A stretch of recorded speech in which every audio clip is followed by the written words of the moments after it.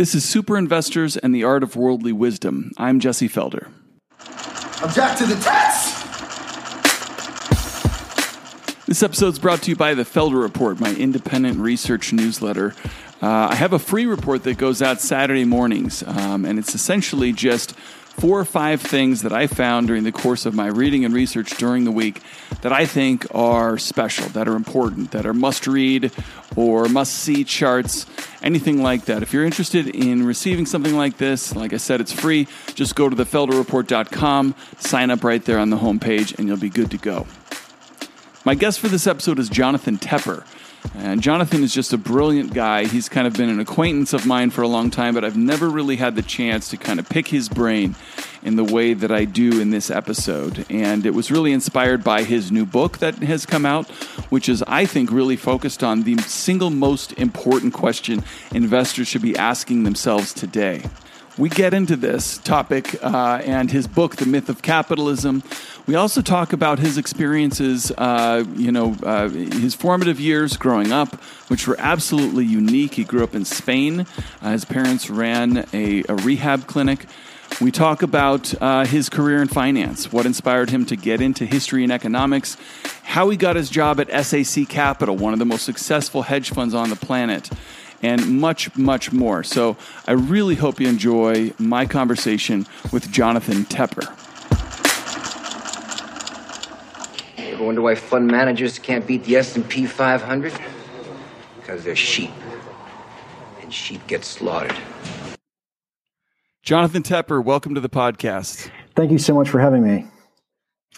You know, I was really excited to do this because The Myth of Capitalism, your new book, is something. It's a topic that I've been following for a long time, and I'm eager to really get into. I mean, you've done obviously a ton of research for the book. Really eager to get into that. But before we do, I just was reading through your bio and stuff, and I followed you on Twitter for a long time and appreciate your research and all that. But it's fun for me to do these because I really get to know people as more of a person, not just their kind of online profile. And I'm reading through your bio, and I think I remember reading something about this in the past. But you write in your bio, as a child, almost all my friends were heroin addicts and ex-convicts. Most were HIV positive and died of AIDS. So I just have to ask you, where the hell did you grow up? So my parents were Christian missionaries. My mother died about 5 years ago, but my father still works. And they started a drug rehab center in Spain in the 1980s. So my family arrived in 1983 in a neighborhood of Madrid called San Blas. And at that time, it had the highest rate of drug use and juvenile crime in Europe. And so my parents started helping people in the neighborhood. And at first, we're sending them to other rehab centers outside of Madrid.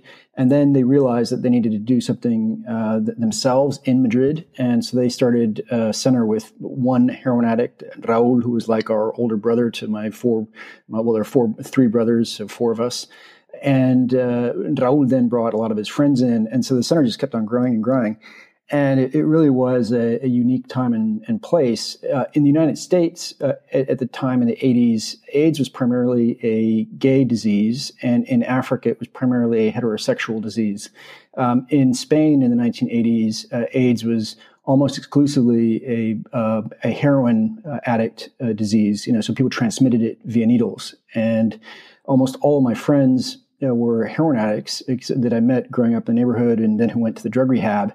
And what would often happen is they'd share needles when they were shooting up, or they would end up in prison and there would be very few needles to go around. And you'd have like one needle, which, 200 inmates would use. And that was how HIV virus spread. And so the cocktail of drugs that prevented, people from dying or, helped stop the sort of terrible consequences of HIV really became widespread in the Spanish medical system in sort of 94, 95, 96 period. And so most of my friends were dying of AIDS essentially in the 80s and early 90s. And then, once the cocktail became available, then, a lot of my friends are still HIV positive, but now have managed to live quite a long time with that. But that was really when I was a kid. was just going to sort of funeral after funeral. And my most vivid memories are going to the hospitals with my mom and dad to Ramón y Cajal, which is the big hospital in the north of Madrid, the infectious diseases ward up on the 8th floor. Wow. I mean, I don't even know where, to begin with that. That's, I mean, obviously must have had a profound impact on you, as a person and especially through your kind of development, years. How has that affected you, or how did that affect your path afterwards? So it's what was very interesting and strange is that I was aware of death, and it meant quite a lot to me. But my youngest brother Timothy died in a car accident when I was 15, and then the process of grief is extraordinary. And my father and mother would read to us at the dinner table every night. That was part of our family tradition. And I remember they were reading C.S. Lewis's Grief Observed, and particularly after Timothy died, it became, I felt it even more acutely, losing friends. And I think it's strange. I've read about people who've lost loved one, close family members when they were in their teenage years, and I think those are particularly formative. And certainly this was all happening when I was a teenager. And so I think it made me extraordinarily focused. It made me, feel that time was limited and I had to do something with it. And so it probably made me a little antisocial in the sense that I felt that other people wouldn't necessarily be able to relate to me or the particular experiences that I was having, because it was a rather odd childhood. And so it just made me very much, what people would call a nerd, where I just like study nonstop and, then work in the drug rehab with my parents. And my brother sent me his college textbooks. And so I ended up like taking 10 advanced placement tests and things like that. So it just made me extraordinarily focused and not necessarily the most well-adjusted kid socially, but that really was my teenage years. Yeah, it makes you. I obviously can only imagine, but that it makes you more focused. That hey, these people aren't fortunate enough to have what I have now, which is time here to do things to expand my horizons and to make, a positive impact, which you have probably also obviously learned from your parents too. You said that kind of forced you into more of kind of a nerd type of thing. You actually were a Rhodes Scholar and studied modern history at Oxford. What was it that inspired you to study history and be focused? Was that just a passion from a young age, or was there something else behind that?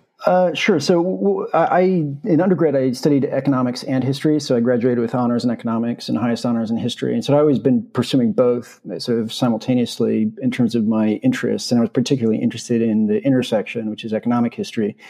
And I remember it was my senior year at Chapel Hill when I was doing my economics thesis and my history thesis. So I was writing two at the same time.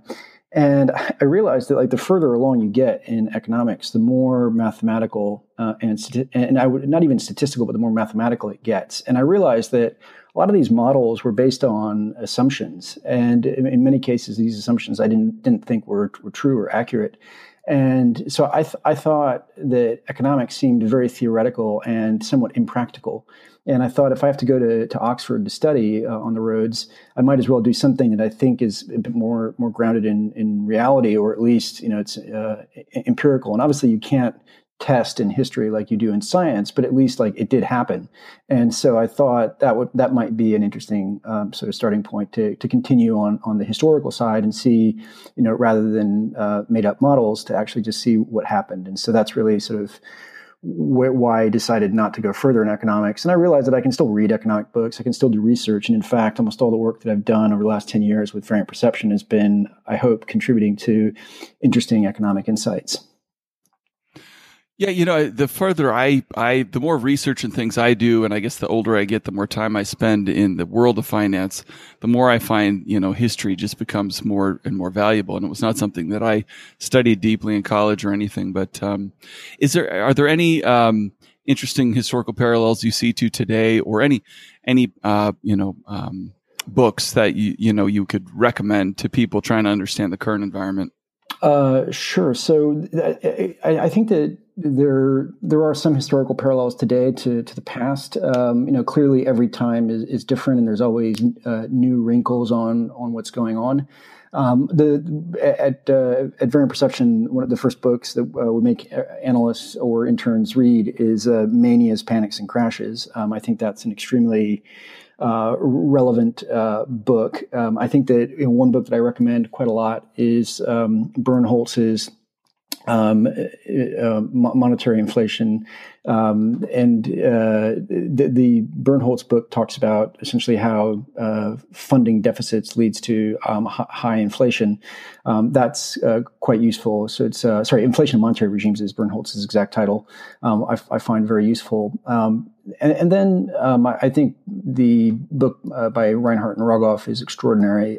Certainly one of the, if you had to pick a top 4 or 5 books to read on the macro side, goes through very well. And what we've got right now going on is an enormous buildup in debt. And these things actually do take multiple years, even though traders have, a 30-minute attention span. A lot of the dynamics that we've currently got in terms of a debt buildup are going to be playing out over the next couple of years. And you can look at the U.S. deficit right now, which on a cyclically adjusted basis is near extremes. And so when we go into the next downturn, it'll get even worse.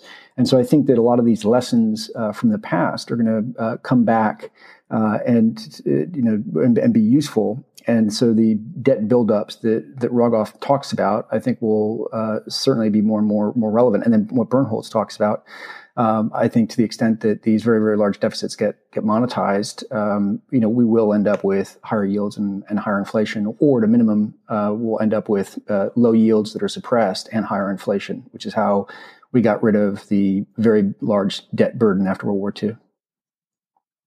It's fascinating to me that, you're focused at, Variant Perception on inflation. And actually, let's, before we get to that, let's take a step back and I want to ask you about just Variant Perception and what actually inspired you to start it. What is it? What is your mission with that business? Sure. So Variant, interestingly, was almost started by accident in the sense that I was working as a prop trader from 2005 to 2007, trading rates and currencies. Before that, I had been an equity analyst at SAC Capital. So I'd done equities and rates and currencies. And I was really writing weeklies to try to clarify my own thoughts to find good trades. And it was sort of through that process that I found that writing helped me think more clearly about trades and in terms of documenting evidence for what was going on. I was very worried about the subprime crisis in 2006, early 2007, and about the European periphery, the Spanish and the Irish banks. And so I kept on. I left Bank of America. I thought it was very big and bureaucratic, and they wouldn't let us put on a lot of the trades that we were trying to recommend. So I then started a user-generated news website with a friend, which was an extraordinary amount of fun. And then we sold that to Corebis, which Bill Gates owned. But simultaneously, I kept on writing these weeklies and monthlies, and I was sending them to friends that I had traded with, my colleagues who co-founded Variant, and we were sending these around to a group of people, and then they were sending them around further. And I thought, this is really stupid. We're basically setting up a charity for rich hedge funds to get trading ideas.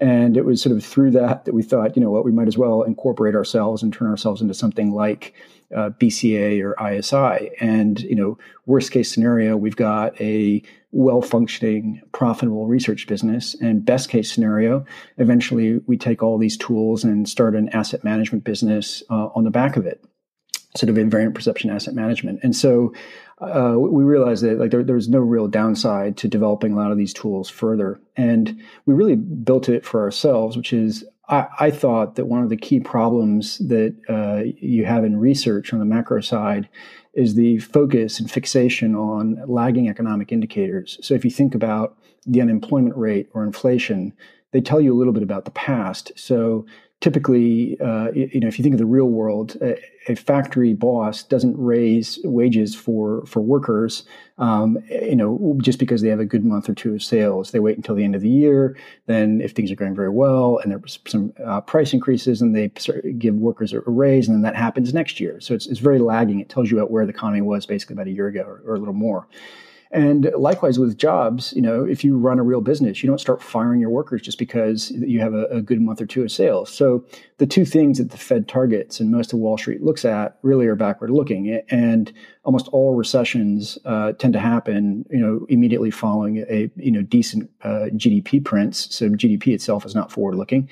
The things that are forward-looking are things like building permits and the yield curve and other inputs that are not particularly sexy and don't make great headlines, but they actually do tell you quite a lot about the future. And if you're a trader, you make money based on where things are going, not where they've been. And so Variant started out with written essentially a business plan in terms of all the tools that we wanted to build for ourselves that we would need to trade. And sure enough, for the next couple of years, managed to build them all. So we have leading economic indicators for G20 and all major emerging markets. But even more importantly, what traders make money on or not is the changes in asset prices. They don't make money directly, whether retail sales or industrial production are good or bad. So liquidity indicators are key. And the issue is there more or less real money or excess liquidity driving asset prices? So Variant has global liquidity indicators of a variety of sorts that do a very good job of leading, and then those provide insights into whether, for example, China is turning up or down, whether the U.S. is going to slow down or not. And then we also have about a dozen recession models, all of which have different inputs and methodologies, which then go into a sort of master model. And then, because each recession is different and no two are necessarily alike, where the 06, 07 was really, the beginning there was housing related. The 89, 90 was corporate related. The 2001 was sort of CapEx and technology. So each one's different. And so you have to basically be able to have multiple inputs. You can't just have one model with a fixed set of inputs, and exclusively rely on that and overtrain your model on the last recession. So that's really what sort of Variant is, what we do. And the hedge funds and family offices are our main clients. And we write about across asset classes, so equities, fixed income, currencies, and commodities. And some of it's very top down, like global liquidity, but a lot of it also is very bottom up in the sense that we built proprietary scores for bankruptcy prediction, proprietary scores for quality, and stocks tend to outperform when they have a high quality score, and things like that. Yes, I'm glad you mentioned, liquidity. I think so many people are focused on earnings. It just reminds me of, the Druckenmiller quote from that speech he gave at Lost Tree a few years ago, where he says, earnings don't move markets. It's liquidity that moves markets. Pay attention to, central banks, what's going on. And because that matters far more, to what's going to happen in the future than earnings. Earnings are, what happened last quarter. They're backwards looking. I want to take another step back. You mentioned SAC Capital. I think, a lot of listeners, one of the most common questions I get from people is, I want to get into finance. I want to go work for one of these funds. Was it Steve Cohen that was the reason? Were you a fan of his? Is that why you wanted to go work for him? How did you get the job there? Sure. So I didn't know an enormous amount about Steve Cohen, but I had this group of friends in London, and we've gotten together for Thai dinners every Monday night for the last 20 years. And, obviously, people travel and can't go, but it's just a fantastic group of friends. And one of the guys who was there was working in London and then went over to SAC. And at the time I had just left Oxford and was bored working for a big bank. It was Lehman Brothers at the time. And I just thought, I need to learn. I need to, get trained. And I don't mind working for free as long as I can learn. And so I told him, I said, look, I'd be happy to go over and be your analyst, and I'll do it for free. And so I went and interviewed, and they said, look, you don't have to do it for free. We'll pay you. And I started at the bottom, and basically for the next 2 years, I built, tons of financial models, did loads and loads of channel checks, and basically it was supporting the senior analysts, in a lot of the research. And at the time, the internet bubble had burst. And so people were still calling, the sort of industrials and cyclicals and retail, essentially the old economy stocks. And so I was working in the Cohen account. I worked for Gabe Marshank and Andy Cohen. I learned an enormous amount, and basically that was sort of the pool of capital that Steve was running. They were working for him, and then I was like working below. So I probably had maybe 3 or 4 conversations in my life with Steve Cohen. Brilliant, fascinating guy, but I didn't have like loads of. I saw him every day, in the trading floor, but I didn't have a lot of contact with him, given that I was a junior analyst at the time. Yeah, I love that you say that. I mean, I think that's what I tell a lot of people, which is this idea of being willing to go work for free in order to learn is, I mean, it's kind of the advice I give people when they ask me, hey, what should I, go do? I think it's so much more important to have a good idea of who you want to learn from, who you want to work with, because that matters more than just getting into the industry or something. So the idea of, hey, pick out who's your favorite investor, whatever, approach them, say, I will work for free, I'll do whatever to just be able to learn from you is a great mindset to have. Was there one big takeaway from your experience there at SAC that from your time there? Well, so there were quite a lot of lessons, but I think if I had to come away with something, it was the fact that I worked on a variety of different industries and was building different models. I realized that whatever industry it is, there like you can build complicated models, and I did, but generally there's a couple few limited key drivers for an industry, and once you can hone in on what those are, you find out they're the ones that drive the financial model, and so I think that helped me realize that when you're analyzing different industries or different companies, as long as you can figure out what that key thing is and then be able to track it well, you'll do a good job. So let's get back to the inflation talk, because you mentioned in a couple of those books that you recommended that that's one of your focuses right now. To me, that's really interesting because I've been talking with my friend Eric Cinnamon about this for a year, and his framework is more listening to 300 conference calls, small cap companies every quarter, and it's something that he's been seeing in these companies have been talking about this for about a year now. I also recently talked with Ben Hunt, and he's been noticing the inflation narrative. Through his framework, he's seeing it more come up in the media and become more a popular topic there. It's just interesting to me from those two separate disciplines. They're kind of seeing that. What is your I guess framework that is helping you see kind of rising inflationary tendencies or risks?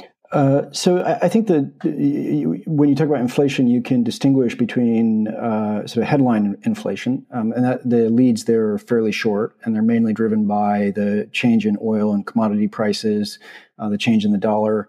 And then there's core inflation, where you generally get about sort of a 15-month to 2-year lead, and that essentially is driven much more by the overall slack in the economy. And there are quite a lot of leading indicators there that work very, very well. And interestingly, so headline inflation peaks generally like 6 to 9 months. Basically after sort of oil and commodities peak, and unsurprisingly, the highest inflation print was the month that Lehman Brothers was going bust, and the world was about to implode into a huge deflationary downturn. So it doesn't really tell you; it's not at all informative about the present state or even the future. Core inflation has a much longer lead, and there's unsurprisingly, for example, core inflation bottomed in the summer of 2010, and at that stage, the global economy was actually doing quite well and bouncing back, and the trend in inflation was up, but core inflation prints were low, and that's when at the end of the summer of 2010, you had the Jackson Hole Conference where they kicked off essentially sort of QE2, and because it's so backward looking, you can actually forecast it pretty well, because you just need to know where you were 9 to 15 months earlier. The bigger question, which I think is the one that you're referring to, is the structural drivers of inflation. Whether that's going to be, we had essentially a structural inflation dynamic in the 1970s, and then there's been essentially a structural deflationary dynamic that was going on in the 80s, 90s, and afterwards. And some of those are driven by demographics in terms of people entering the prime working age. or exiting that in the workforce. It's also driven by trends in government finance. So what Bernholz writes about essentially is that while the Fed can expand its balance sheet, if velocity stays low and there isn't an incentive to sort of lend out the cash, the excess reserves, then it's not particularly inflationary. And the danger really is when velocity does pick up and yields do rise, then you have all this excess money sitting around. And Bernholz points out that basically, if central banks are engaging in QE, you're just swapping out basically cash for bills or notes, and it's not particularly inflationary. But when government creates deficits and issues more bonds, and the central banks buy them, that essentially is sort of new money creation, and because that goes directly into the economy as the government spends it. So all the periods of high inflation and hyperinflation globally have happened when you had very, very high government deficits that were financed by central banks. And what's interesting is that in the U.S., actually, there was fairly limited budget deficits. There was a high one in 2009 and early 2010, primarily just because of the contraction in the economy in 08-09. But in 2011, there was a government shutdown. The U.S. deficits have actually been quite modest, and discretionary spending has in fact been frozen. So the U.S. didn't have a lot of the dynamics at play that would lead to high inflation, which is huge deficits being financed by the central bank. Right now, we are running huge deficits, but the Fed is tightening and not doing QE. What will be very interesting is if in the next downturn globally, because central banks have essentially bloated their balance sheets and taken over the debt markets, if the next downturn, if you get high fiscal spending and high discretionary spending coupled with QE, I think that then becomes very inflationary. And I suspect that that's what we're going to see in the next downturn is the fiscal plus monetary, which is what leads to high inflation. But the leading indicators that VP has point to slightly higher inflation, which is typical as you see in a late cycle scenario where you have record low unemployment rates and high quit rates and we've had relatively high ISM. All these point to sort of higher core inflation.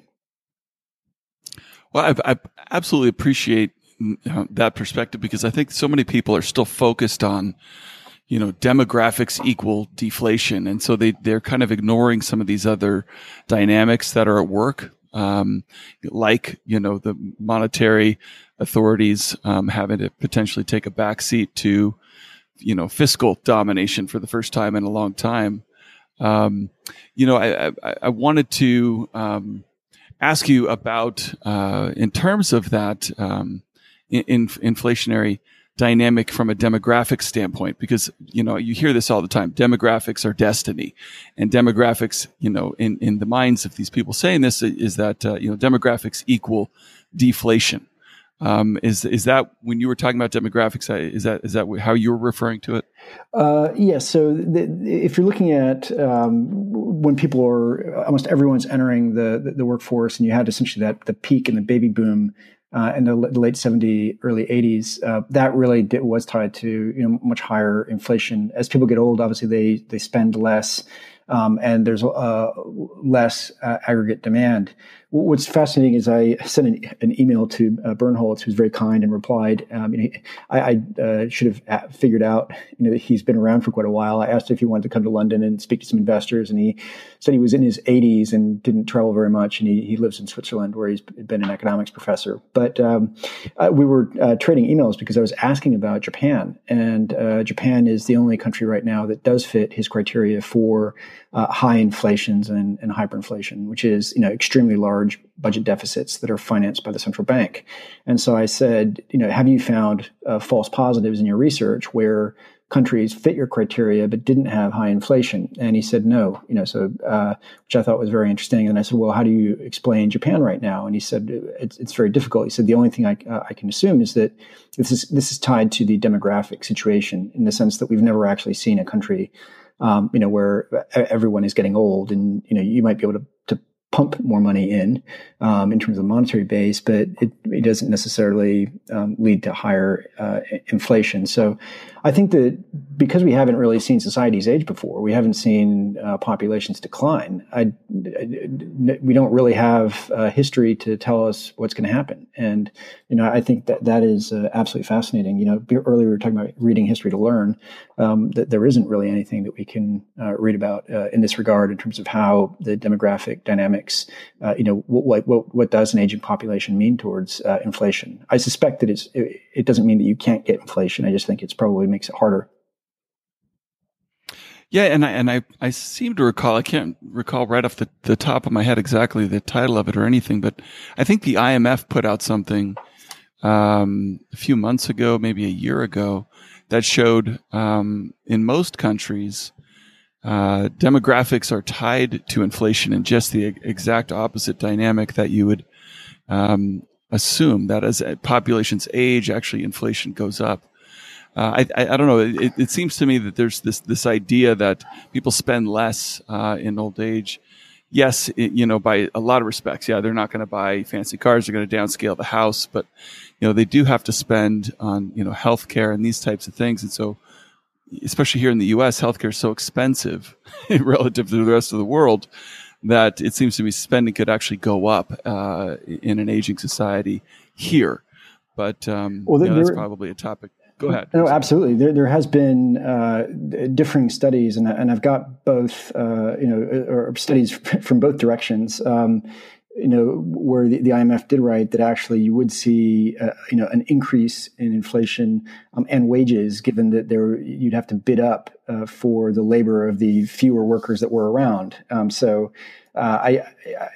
this gets back to the problem in economics in terms of, you can have lots of models and change the assumptions, and you'll end up with different results. So I don't think that it's not an open and shut case in terms of what happens with inflation with an aging society. I've seen models and projections saying the opposite.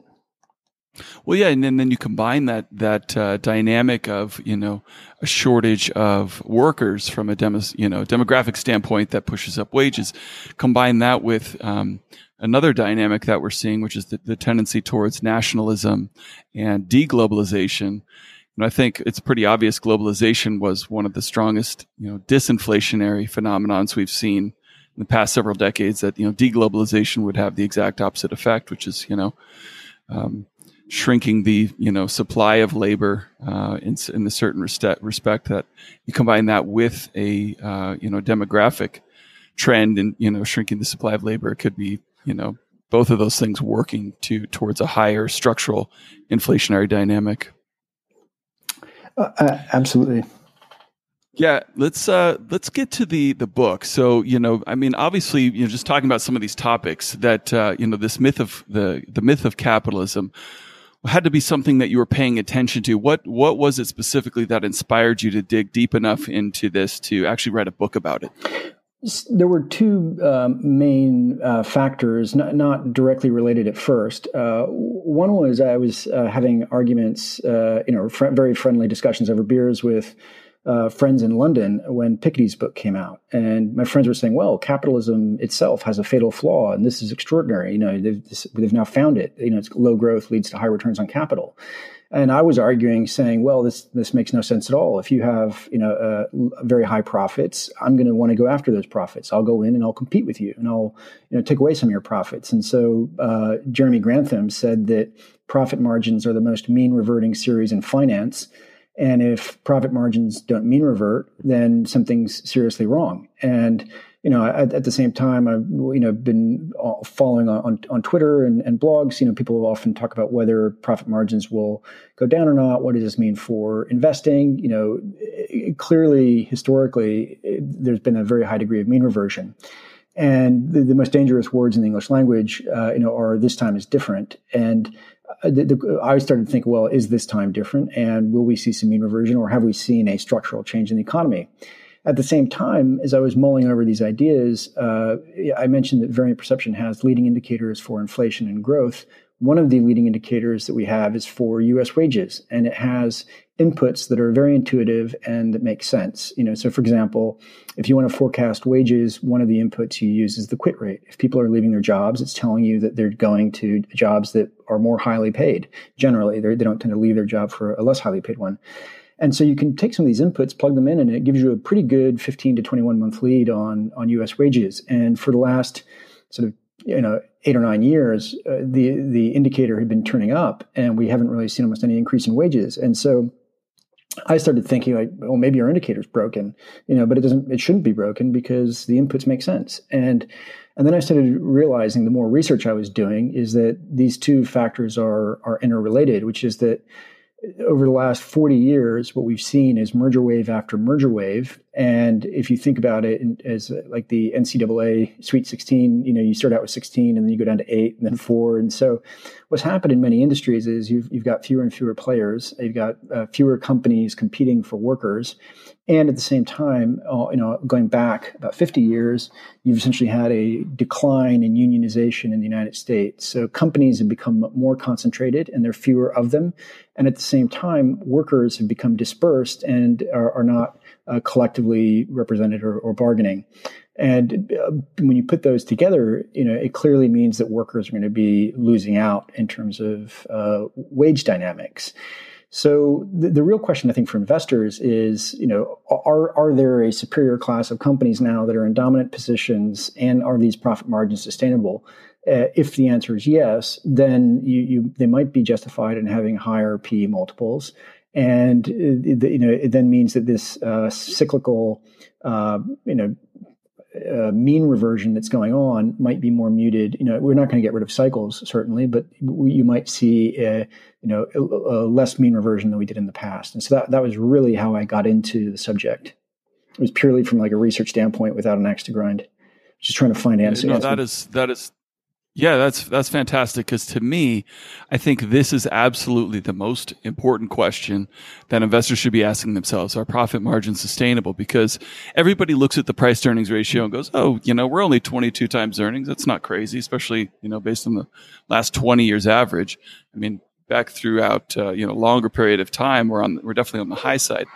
But I think 99% of people who talk about the price to earnings ratio don't realize that the earnings number is built on the highest profit margins in history. And so if you're using the price to earnings ratio to justify buying stocks, that means you're assuming profit margins are going to remain this high indefinitely into the future. So to me, there's that embedded assumption that people are making without even realizing it. So it's fascinating to me. So let's dig into this. You found that concentration has been really responsible for these rising profit margins. Is that kind of the thesis there? Yes. So when I started digging into the changes in the U.S. economy, one of the best papers that I ran across was a paper by Gustavo Grullón. He's a professor at Rice University, and his last name is Grullon, Grullón. And the title of his paper is, are U.S. industries becoming more concentrated? And what he shows is that the industrial concentration has risen substantially over the last 20 years. And then he looks at the profitability, and he looks at whether buying these companies or not would have beaten the market. And what's very interesting is he shows a couple things. One, that the high return on these companies have higher return on assets. That the return on assets does not come because they're more efficient. It comes because they have greater pricing power. And in the book, I discuss Buffett and the idea of pricing power. But what really happens is that these very large companies end up with a significant amount of market power. They have market power over the consumer in the sense that they can raise prices. They tend to have market power over the suppliers in the sense that they can demand lower input costs. And then more controversially, which people are starting to focus on now, is that they actually do have market power over workers in terms of wages. And so when you put all those three together, that's one of the things that explains why many companies actually are getting higher earnings and higher return on assets. This really gets to what the myth is in the book's titles. The myth is that we actually live in a free market economy where there's a balance between, corporate power versus worker power, and that's just not the case today. Yes, it's quite interesting. The idea of the myth comes from the fact that people think that they live in an unbridled capitalist system, and what we're living in has all the elements of capitalism. But as I point out, capitalism involves one, private property, which we do have, and two, it involves competition. To end up with clear pricing signals which induce the right amounts of supply and demand. And that, unfortunately, the competition side is being eroded in terms of having less and less competition. And I look at dozens of industries where the number of players have gone down, where the levels of concentration has gone up. And to describe the current markets as being competitive and capitalist in that sense is a myth. And that's really where the title comes from. And so it's not necessarily like the old, monopolies, that we would think of. It's more of kind of a duopolies and oligopolies that are essentially cornering their sectors these days. So there's a very interesting discussion there, and part of it is monopolies are widely perceived to be bad, and so most people tend to agree on that. What people then don't discuss is the next step, which is, are duopolies and oligopolies bad? Some people say, well, these companies are highly competitive. And if you have 4 companies in an industry, they're just going to fight it out. And, that's a pretty good situation. But what I discuss in the book is that if you look at like game theory and you look at tacit collusion and you look at price fixing, and I go into great detail on these, you can see that, in fact, highly concentrated industries end up playing repeated games with each other, in terms of game theory, where they have every incentive to collude and to cooperate. And so there are loads and loads of cases of price fixing, loads of cases where they communicate with each other. You can do that via conference calls where you tell your investors, how much you plan in terms of expanding your own capacity, so your competitors know that you're not going to overexpand, so they don't overexpand. And that means that an oligopoly situation, in fact, is not highly competitive, and that's exactly what we've seen. So when you get down below 6 players in an industry, there's quite a lot of research that shows that prices go up in almost all cases. So that explains why Americans pay a lot more than Europeans do when it comes to cell phones, to cable, and then the American healthcare system I spend quite a lot of time on, because Americans think that the Europeans have this horrible monopoly of a state-run system like the British NHS or the Spanish national system. And they think Americans have this sort of rugged, free capitalist, market in healthcare, when in fact, the U.S. has the worst of both worlds, where you have extensive regulation and government involvement, and you have private companies essentially that are able to use that regulation to keep out competitors and then extract enormously high rents. Yeah, I want to talk more about that specifically, but the regulation side of things. But I also want to come back to the game theory side of it too, because I think it's actually pretty simple for people to understand. Through like a Nash equilibrium or something. When I just think of the movie, A Beautiful Mind, when they're trying to, and I think you actually mentioned this in the book. I do. Yeah, why don't you explain that? Absolutely. So the key book that readers should read if they are curious, and I mentioned in the book, is a book by Robert Axelrod called On Cooperation. And basically, what's very interesting is in game theory, the canonical example is the prisoner's dilemma. And so let's say you and I were both deciding to rob a store, right? And the police apprehend us, and then they interview you separately in one cell and me separately in another. And the ideal scenario from our standpoint is you don't rat on me and I don't rat on you, right? And ideally, we both get off. In the worst scenario is obviously where you rat on me and I rat on you, and then we're both going to jail and neither gets the benefit of ratting. And then there's also the uncertainty, which is, will I rat on you while you don't rat on me, right? Or will the other way work, will it be reversed? And so what happens is if you play a game once, you might have a very strong incentive to rat on your friend and get a better deal for yourself. So if you think about markets, if you're just playing one game, you might think, you know what, like we're going to have a little price war here and compete with the other company and try to steal some market share. And that's essentially sort of defecting. But what you find is if you play the prisoner's dilemma game over and over again, and Robert Axelrod in this book, he set up essentially a prisoner's dilemma game that economists, computer scientists, and mathematicians could submit programs, and then they would all play with each other, over hundreds of times. And every strategy would play with every other strategy. And the idea was to find out what's the dominant strategy. Is it to basically always defect, or to defect only when the other guy's cooperating and you've lulled them into a false sense of security? The answer really, the dominant strategy is to essentially tit for tat. It's to always cooperate, meaning if the other person's not cooperating, you don't cooperate. If the other person cooperates, you cooperate. So basically you're just mirroring. And what he found out is that cooperation emerges as the dominant strategy. And you see this in business, where the dominant strategy for oligopolies and duopolies is essentially cooperation. It's collusion, or whether it's tacit or explicit, but it's like you don't want to engage in price wars. And the Minimax theory was promoted by John von Neumann. And, the example he gave essentially was, if a mother has two children and she gives them a piece of cake and gets one to cut it and the other to pick the piece, you're going to end up with the most even cake cutting you've ever seen. And the reason why that's the case is that what people are trying to do is to minimize their maximum loss. And so price wars and gaining market share sounds wonderful, except that what competitors really want to do in the long term is minimize their maximum loss. And so therefore, they don't really want to have extensive competition in the industry. And you end up with companies essentially cooperating. And I go through dozens and dozens of examples and studies indicating this.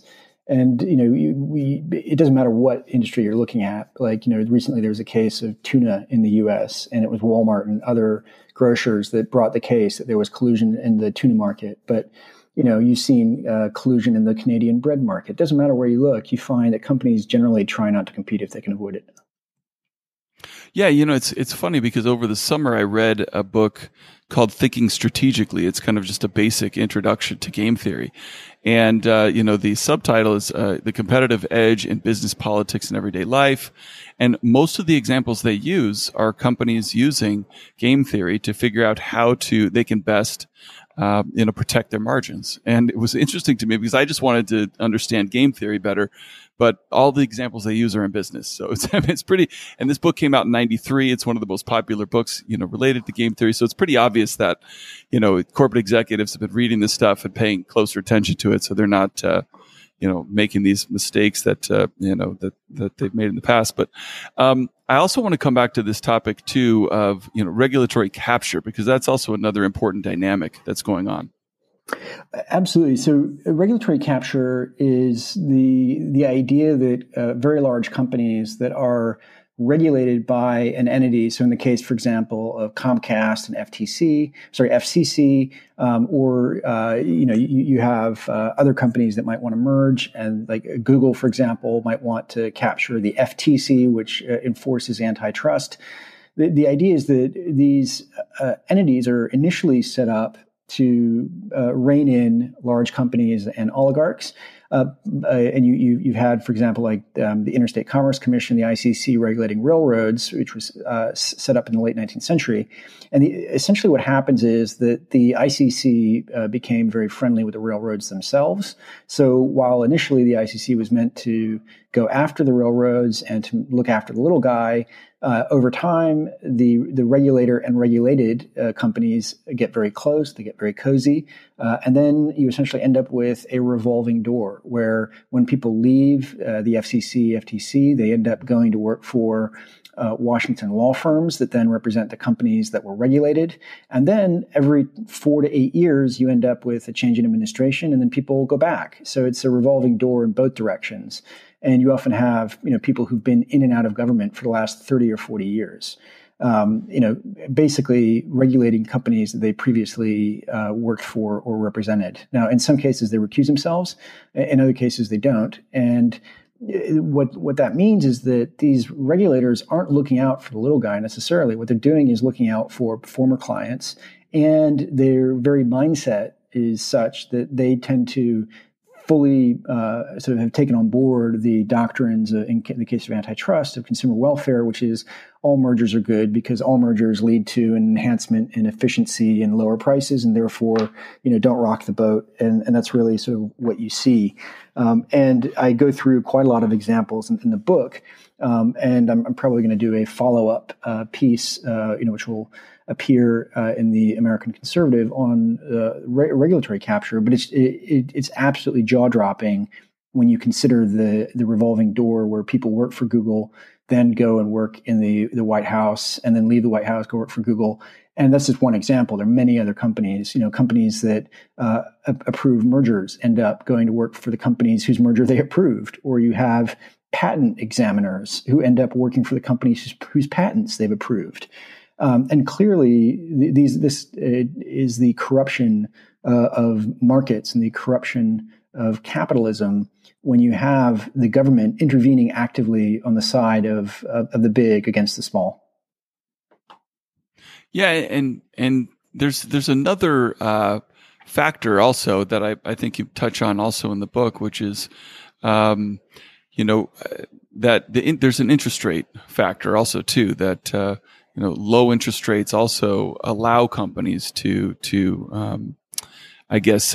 consolidate a little easier than they would during high interest rate periods. Would you care to explain that? Absolutely. So that was one of the very unexpected things I found in the book. I did not at all want to really be addressing monetary policy or fiscal policy. I think I'd done that in the past with Endgame and Code Red. And so that really wasn't at all what I was interested in. And as I was looking through the research on collusion and cooperation, I was trying to find research as to sort of, how and why does this happen? And it's fascinating that one of the key studies that I cite in the book showed that the real level of interest is one of the key determiners in the rise and fall of collusion and cartels. And so I think the reason that they offer is essentially that there's a huge cost in being patient and waiting to see what your competitor is going to do, right? And that involves uncertainty. And so when real rates are very high, firms tend to be impatient and don't really want to sit around and wait and watch to see whether there's going to be cooperation or not. But when real rates are very, very low and negative, then firms can afford to be fairly patient because the opportunity cost is quite low. And so the research paper pointed out that essentially it was monotonic or almost perfect in terms of the correlation between the rise and fall of cartels and real rates. So to the extent that we've been in a negative real rate environment, very, very low rates, that certainly has encouraged firms to be patient and cooperate. So obviously several dynamics all kind of conspiring to boost profit margins.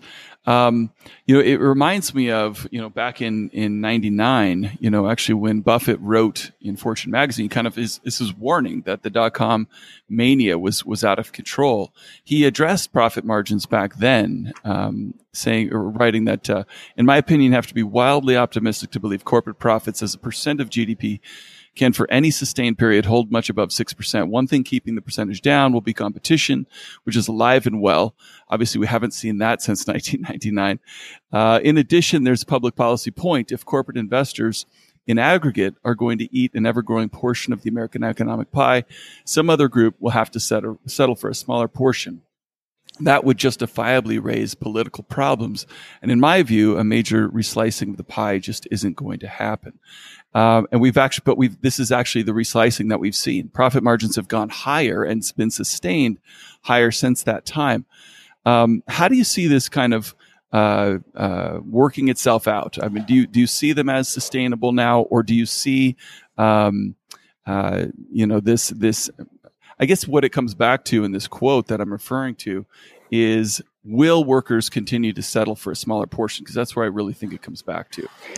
So I think that we're already seeing a rise of populist movements in the United States and elsewhere.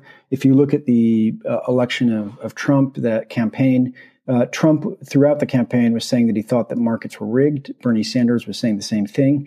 At about the same time, you had Jeremy Corbyn in the UK, who kept on saying that the economy was rigged. Clearly, the way to get elected as outsiders, where Trump wasn't truly a Republican, he never really participated in the Republican Party. Sanders was a socialist, essentially, who joined the Democratic Party, and Corbyn was like in the far left of the Labour Party in the UK. Clearly, people want an outsider. They want someone who is telling them that the system is rigged. And I think that the rise in populism that we're seeing in third-party, politics is happening in industrialized countries where workers are losing out. And so, I think that it is contributing to change. I think that it'll probably grow larger.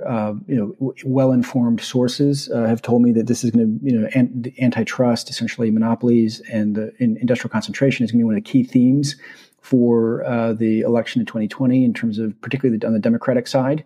And my own view is that it's necessary, and I don't think it's a left or right issue. And I think that if people generally do care about capitalism and free markets, the best thing to do is to have capitalists themselves reform it if they don't want to have people who don't believe in markets change them and reform them. So Edmund Burke, in his thoughts on the revolution in France, pointed out that if you don't reform, conservation is not possible. So there's nothing more conservative than reform. And the French monarchy did not reform itself at all, and therefore ended up with a revolution in France, which ended the monarchy itself. And so I think that one of the key ideas of conservatism essentially is the need for gradual and necessary reform. And I hope that that's achieved by people who do care about capitalism and free markets. It seems to me that it's inevitable, just we go through cycles where, capital dominates and then labor dominates, and it, just kind of goes back and forth. And we're just kind of, I think we're near one of those turning points. And reading your book was really kind of, enlightening for me to see a lot of the dynamics that I kind of sensed were out there, but didn't really have a great handle on them. It's very well done. So if you see an environment, that where we have potentially reverting profit margins over a period of time, plus structurally rising inflationary risks, how do you see this world as an investor? What are some of the themes that you draw from that on the investing side? Sure. So I do think that people tend to overpay for earnings with high multiples on peak margins. I don't think that the U.S. is about to head into recession. I think that global indicators have certainly been turning down, and many countries do have negative leading indicators. U.S. leading indicators have been rolling over, but are still positive. And I think it's much more likely a matter of when, not if, you end up with a downturn in the United States. And I'm very agnostic and will rely on the leading indicators that Variant Perception has. But for many stocks, obviously they're still pricing in a very long period of high profits with peak margins. And so I think that there are many equities that are overvalued. You could argue that the cyclical sell-off we've seen already has certainly put a dent in some of the cyclical names. But when things do turn down, equities are relatively overvalued. I think that bonds catch bid in a downturn. So clearly the long end in the U.S. Is attractive when a slowdown emerges. But getting back to the structural point, the tax reform that we've seen over the last year is on a structural basis is blowing a huge hole in terms of the budget deficit. And to the extent that these persist and are monetized, I think that we're looking at a higher trend in inflation, and yields, where people will have to, the supply will be such that people will demand higher yields in order to take down the supply in bonds that's coming from a large and growing budget deficit. So those are some of the key considerations. And obviously, I look at a lot of the indicators that we have in terms of telling us, when you should be preferring cyclicals versus defensives. And VP has been essentially sort of long defensive, short cyclicals most of the year due to some of the dangers that we were seeing in terms of high oil, high yields, and slowing global growth. Got it. I want to. I've taken up a ton of your time already. I want to ask you something more, kind of on a personal note, but it still comes back to the investing side of things. I think I've said this on the podcast before. Will you in your bio mention that you're a fan of jazz? And I've been a fan of jazz for a long time. Not a huge fan, but there's a Miles Davis quote that I've mentioned on this podcast before. It's one of my favorites, and I think because it has direct parallel to investing. He said, music is the space between the notes. It's not the notes you play, it's the notes you don't play. And I think that has so relevant to investing. It's the trades you don't take, right? It's being able to not trade and avoid making mistakes when you feel like you're forced into trading when there's not a great opportunity out there. Is there something in jazz or some other, hobby or something where you see distinct parallels to investing or economics? Well, it's quite interesting. I used to play the trumpet. I love jazz. Wynton Marsalis is one of my heroes.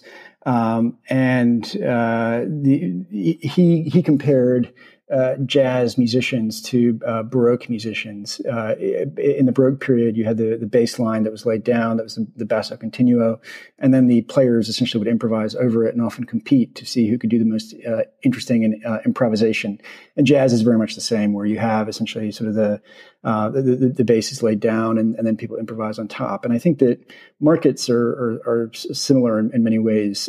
History doesn't repeat itself, but it certainly rhymes. And what you really are doing is trying to figure out, sort of what the beat is and then improvise over it. And I think that, you have to master the basics and then be willing to essentially improvise and adapt. And so that's one reason why I love jazz, and I think it does apply. You have to master all the basics and be open-minded to change. I love that. All right, what key are we in? What's the tempo? Okay, right. If you don't have the key right, you don't have the tempo right, you're not going to sound very good.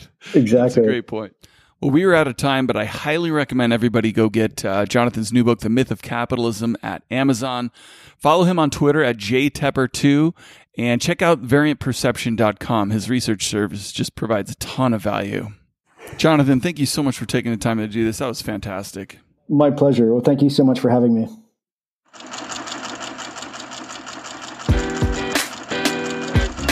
Looking good, Billy Ray! Feeling good, Lewis!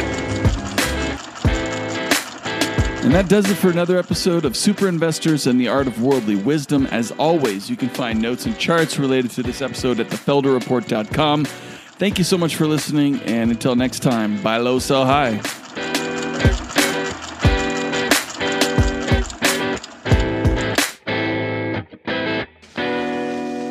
Man looks in the abyss. There's nothing staring back at him. At that moment, man finds his character. And that is what keeps him out of the abyss.